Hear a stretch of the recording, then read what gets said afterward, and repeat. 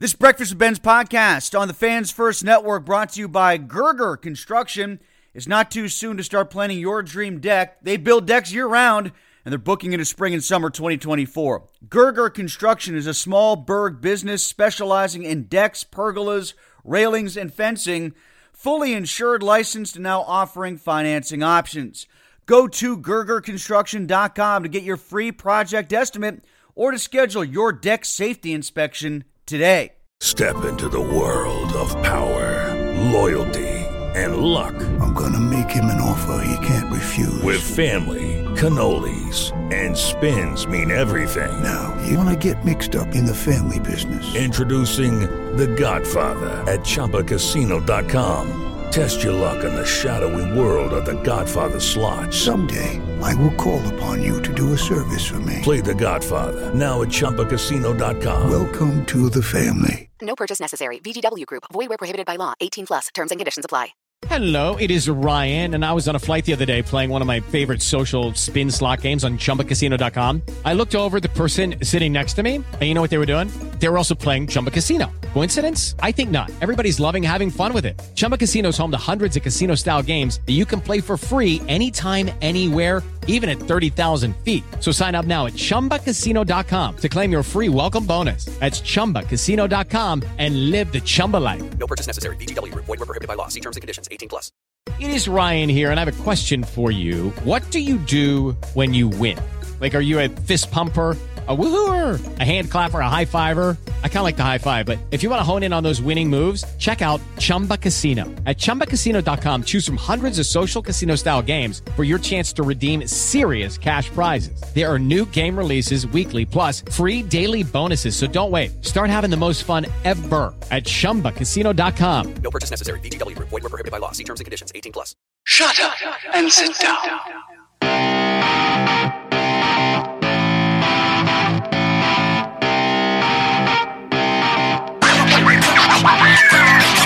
It is our weekly Breakfast with Ben's hockey podcast with Brian Metz of the Pittsburgh Penguins Radio Network. You can listen to Metz during the intermission reports.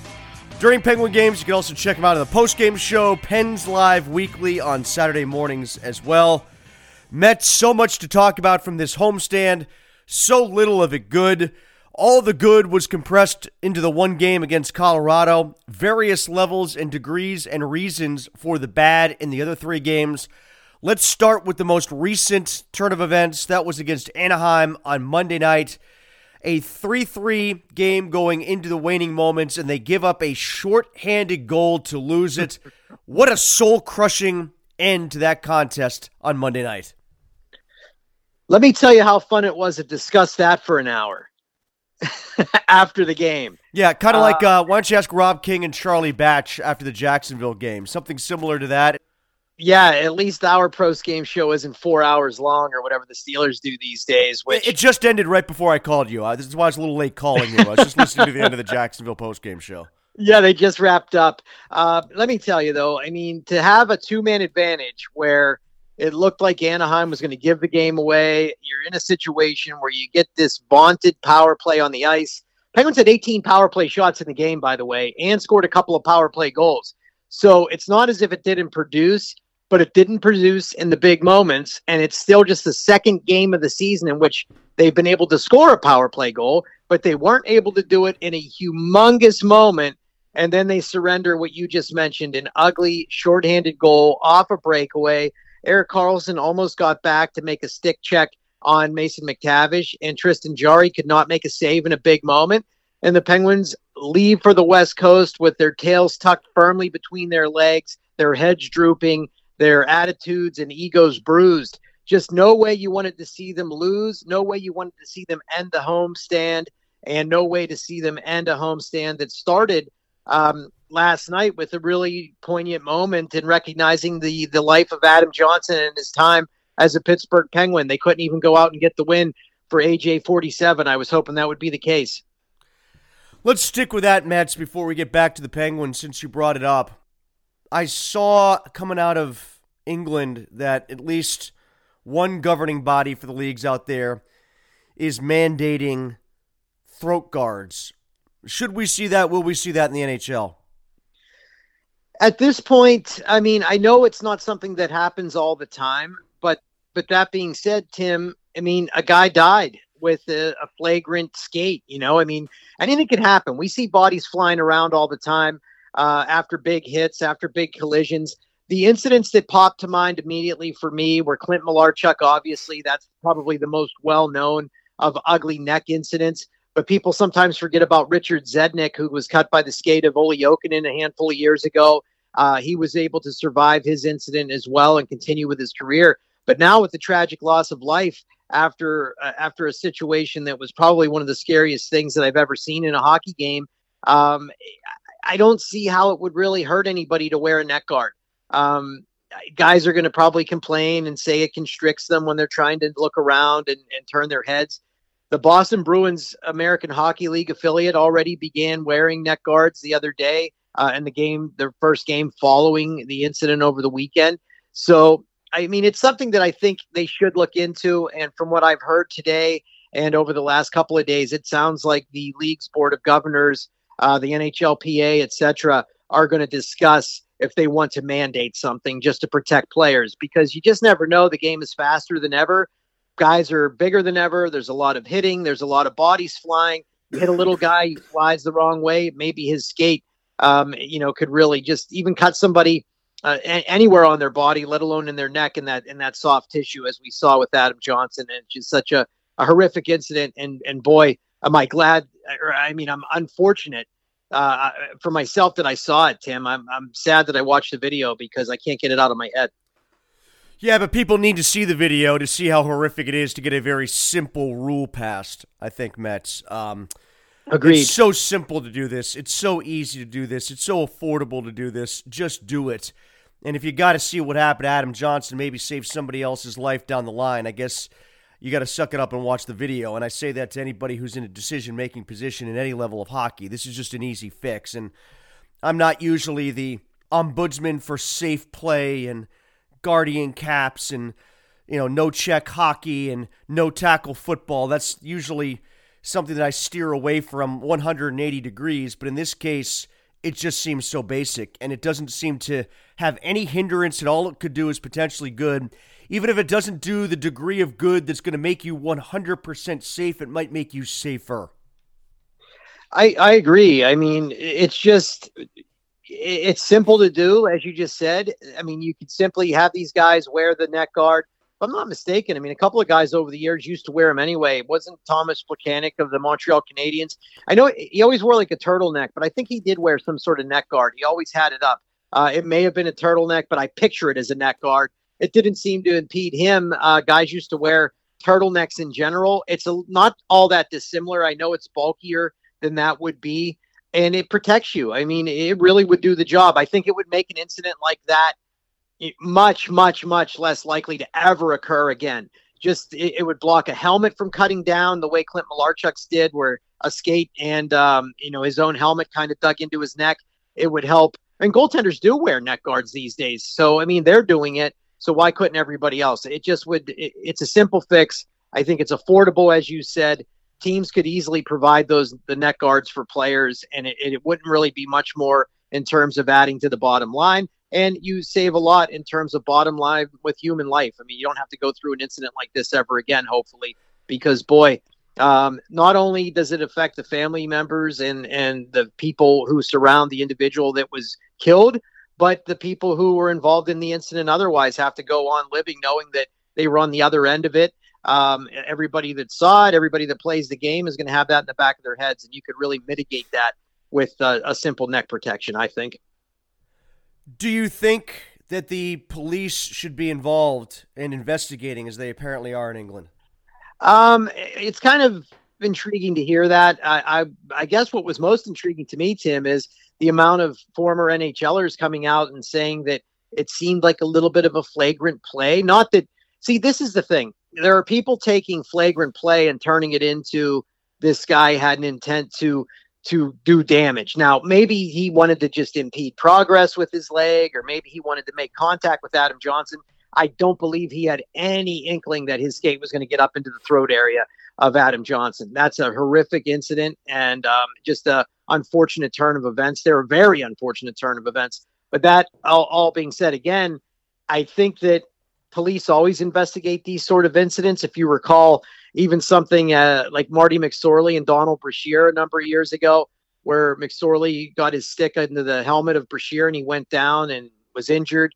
They looked at that and there were assault charges filed. Unfortunately, sometimes law enforcement does get involved in these situations. And at the end of the day, if they determine there was any flagrant incident, there might be some sort of charge there. I don't know that it's something that's necessary, but I'm not shocked to see it happening just because I've seen it in other incidents where they do investigate when there are horrific incidents in sporting events. And it's happened across the board in a number of other pro sports, not just hockey. Was it even an illegal play? I mean, I don't know the rules over there. Is a hip check in open ice like that an illegal play? That I don't know. I would assume that their rules would be fairly similar to the National Hockey League. And if it was a straight check, fine. I guess in watching the footage of it, it's interesting to see there doesn't seem to be a lot of contact before the skates come up. Well, it was a sloppy, poorly executed hip check. That's what it really looks like. Yeah, I think you're right, Tim. That's probably the best way I've heard it described. And it's a matter of missing the hip check altogether and having your legs kind of come up a little bit. And if he hits his midsection with his legs and just knocks him down, no one even knows it occurred. It just so happens that his skates, came up a little too high. And boy, when you look at it in slow motion, which hockey's such a fast game and it's hard to dumb it down to the point of slow motion. But when you see it in slow-mo, it doesn't look like anything that should have even needed to occur in that situation. There didn't seem to be contact with the other player that cuts in between them or right ahead of the two of them before the incident occurs. But I think you're right. It does look like an ill-fated hip check that went awry, and it's just charging. very I guess you could call it charging because he came from distance to do it. Yeah, and it's just I just feel bad for everybody involved. It's just a bad situation, and I hope that they can find a way to move forward with a resolution that's satisfactory to everybody. Is probably the best way to say it. But it sounds like this is going to drag on a little bit with investigations and everybody looking into it. But at the end of it, if we do get some rule changes across the board in hockey in terms of protective gear, I think I'd be okay with that. It also harkens back to, you remember when Erik Karlsson, and this is not even the same, but when Erik Karlsson got his Achilles severed by Matt Cook's stick accidentally stepping on the back of his heel, they were going to, mandate these chainmail socks and everything. And then I don't think I've seen that in locker rooms anytime I've been in one since. That happened for maybe a few months thereafter. They talked about it here in Pittsburgh. Some of the training staff here developed those pieces of equipment for guys to wear. But have you seen a chainmail sock in a locker room, Tim? I think people forget far too quickly horrific injury. Maybe one that resulted in death will stick a little bit more with the leagues in general, and they'll implement something to try and keep this from happening in the future. Brian Metzer, Pittsburgh Penguins Radio Network. Back to the Pens, Mets. We talked about the result of the game. You alluded to Jari at the outset of your comments, unable to make the save on the breakaway. In general, what has been your assessment of his play? I didn't think he was particularly sharp against Ottawa. That's for sure. What about in this game against the Ducks?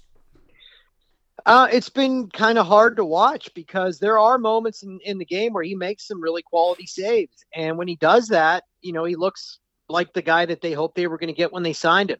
However, he doesn't seem to make the quality saves in those huge moments. They're not getting saves at key times. And I think that's the problem, because had he gone out last night and robbed Mason McTavish on one of his two late game goals, they probably win. I mean, the Penguins had a 3-2 lead when McTavish scored off of a turnover and a pass the first time. And then when you look at the second one, it's a broken play that turns into a breakaway, and they don't have a way to he doesn't have a way to make the save on that. So I just think he's got to make saves at key times in big moments, and that's not been the case right now. He goes out there, makes saves early in a game, maybe gets through a first period looking pretty good, but then he gets into a situation where the game is on the line and he's unable to save his teammates. And they talked about that last night, Tim. he said it himself. I've got to be better for these guys. I've got to give them a chance to win. When you look up and down his stat line going into last night, I mean, there's games where he's letting up 4 goals on 21, 4 goals on 27, 3 goals on 35, which is maybe not as bad. But when you see that amount of rubber going past the goaltender in big moments like that at the wrong times, it's the difference between winning and losing hockey games. And that's why they've lost an awful lot more than they've won to this point. 97 shot attempts in that game against Anaheim. People are probably sick to death of me talking about this already, and we're still in October. We're taping up on the 31st. We're taping up on Halloween. I would like to see some of these star players of the Penguins go dressed up as who they were 10 years ago, because for all this conversation about what the bottom 6 isn't doing, what Jari isn't doing, what the bottom pairing on defense isn't doing, they generated 97 shot attempts. If this team is as talented scoring-wise as we keep saying that they are, and this has been a theme throughout many of the games so far this year, Mets, they're doing a good job to generate shots. They just don't finish like they used to. They really don't, and that's a problem. I mean, when you look at them generating these chances, I think the issue is they're not getting them from close enough to the net. I mean, last night in the game, I saw somebody talking about probably halfway through the second or through the second, their average shot distance was 31 feet. So if you're taking shots from that kind of distance, you need to be able to get traffic in front of goaltenders to disrupt them, to make sure that maybe it hits you and deflects to an area where a teammate could deposit it into the net. Unfortunately, when you're just putting it on an NHL goalie from that distance 9 out of 10 times, unless you're Tristan Jarry, not to be rude, you're gonna see a save made. Tristan seems to get beat by some of those outside shots more than I've seen other goaltenders. But against the Penguins, they're stopping them all, and they're smothering them and not resulting in many second and third opportunities. Now, the Penguins also put up 18 on the power play without a lot of traffic in front of the net. That's a problem. You've got to start getting bodies in there. I heard Phil Bork going nuts about this on our broadcast last night, Tim, that he keeps saying you're seeing the Penguins forwards almost move out of the way of shots and just kind of stand off to the side of the goalpost and say, okay, the shot's going to come in. When that rebound comes, I'm going to bang it home. Well, these goalies aren't surrendering the rebound. So you need to get in front of the goalie, block his face, take his eyes away. That's what Jake Gensel did on the goal that Erik Karlsson scored in the game against the Ducks. He was right in front of John Gibson, and it made a difference. They don't do that enough, and that's why they're probably among the league leaders in shots on goal and shot attempts, and they're not scoring on them. One other thing that's really stood out to me, I think that they've been not as swift in getting the shots off as they should. They're getting a ton of shots blocked every single game. Last night, over 20 again. I believe they had 23 or 26 blocked in that hockey game. So if you're getting that many shots blocked, you're not getting your shot off fast enough typically, or you're not, taking the one side step that you need to open up a shooting lane, and that's making a difference as well. Plus the missed shots, Tim, those are breakout passes for the other team 9 out of 10 times, and that's why you're seeing so many odd rushes against them. They are last in the Metro, 6 points. I saw somewhere that they need already a 61 point percentage to get to what was the last playoff point total from a year ago in the East. Yeah, I saw that as well. They're on a 55-point pace, so that is horrific, especially when you're doing it in a year when you can't tank for Bedard. Why didn't you do this last year if you're going to have this kind of season? Now, if you remember last year, Tim, they started the year 4-0-1, and then I believe they went on something like an 0-6-1 stretch where they lost, 7 games in a row, essentially. So it's not quite that ugly just yet, and they were able to be in contention for the playoffs coming down the stretch into the last nights of the season. They are a team that tends to go on winning streaks when they heat up and find ways to rip off that 13-0-3 stretch or 13-2-3, those kinds of things. They're going to need that to turn around this ugly October for themselves because, as you just mentioned, last year you needed roughly 95 points to get in, and they're going to have to play at a 6-10 click to get to it at this point. It doesn't get easier for them. They're going out west, which isn't always the best situation for them whenever they do go out west. I mean, that's a long road trip, time changes, everything like that. Sharks aren't that good. Anaheim just beat them. The Kings always beat them. and then you come home against the Buffalo Sabres, Columbus, or you go on the road for Columbus. Then you got New Jersey, Carolina, Vegas, New York. So it is not an easy November either. And come Thanksgiving in the United States, it could be a pretty ugly standing situation for the Pittsburgh Penguins. And then people are really going to be asking, what are you going to do to change this team up? Are they going to start selling parts off? Because if you're bad through November, I don't know what Dubas can do to kind of right the ship. I think if they start this road trip poorly, he might start trying to manipulate something. But they are up against the salary cap too. So it's not as if they have a ton of options without, trying to find somebody to take some money off your hands. Does San Jose get a second point before they face the Penguins, do you think? I don't know. We have a week here, Tim, to look at it. So when you look at the Sharks' schedule, they play November 2nd is their next game. So they're off a big chunk of this week, but they have Vancouver. They got Vancouver, yeah. Yeah, so I think Vancouver could potentially beat them. Vancouver's not playing too poorly at this point. I think that there's a good chance that they do not achieve a point before playing the Pittsburgh Penguins. Mets, thanks. We'll do it again next week. Sounds good, Tim. Thanks for this. As always, my friend, enjoy the week of Penguins free, but I'm sure you will be filling your time with plenty of other stuff. Steelers at the forefront of that come Thursday night. Oh, we got the big Robert Morris hockey game against the Canadian school, Simon Fraser. Oh, there! I knew there would be something like that in there. I couldn't remember what day. So there you go. Tim Benz, the hardest working man in Pittsburgh. As my colleague on the Monday Night Quarterback show, Jerry Dulac, referred to them, Simon Baker. The Wasn't he the singer of Duran Duran? No, the Mentalist. Oh, yeah, that is true. The Mentalist. Mets, we'll do it again next week. All right, Tim. With the Lucky Land Slots, you can get lucky just about anywhere. This is your captain speaking. We've got clear runway and the weather's fine, but we're just going to circle up here a while and get lucky. No, nothing like that. It's just these cash prizes add up quick. So I suggest you sit back, keep your tray table upright, and start getting lucky. Play for free at LuckyLandSlots.com. Are you feeling lucky? No purchase necessary. Void where prohibited by law. 18+ terms and conditions apply. See website for details. Judy was boring. Hello. Then Judy discovered ChumbaCasino.com. It's my little escape. Now Judy's the life of the party. Oh, baby, mama's bringing home the bacon. Whoa, take it easy, Judy. The Chumba life is for everybody. So go to ChumbaCasino.com and play over 100 casino-style games. Join today and play for free for your chance to redeem some serious prizes. ChumbaCasino.com. No purchase necessary. Void where prohibited by law. 18+ terms and conditions apply. See website for details. With the Lucky Land Slots, you can get lucky just about anywhere. This is your captain speaking. We've got clear runway and the weather's fine, but we're just going to circle up here a while and get lucky. No, nothing like that. It's just these cash prizes add up quick. So I suggest you sit back, keep your tray table upright, and start getting lucky. Play for free at LuckyLandSlots.com. Are you feeling lucky? No purchase necessary. Void where prohibited by law. 18+ terms and conditions apply. See website for details. Thank you.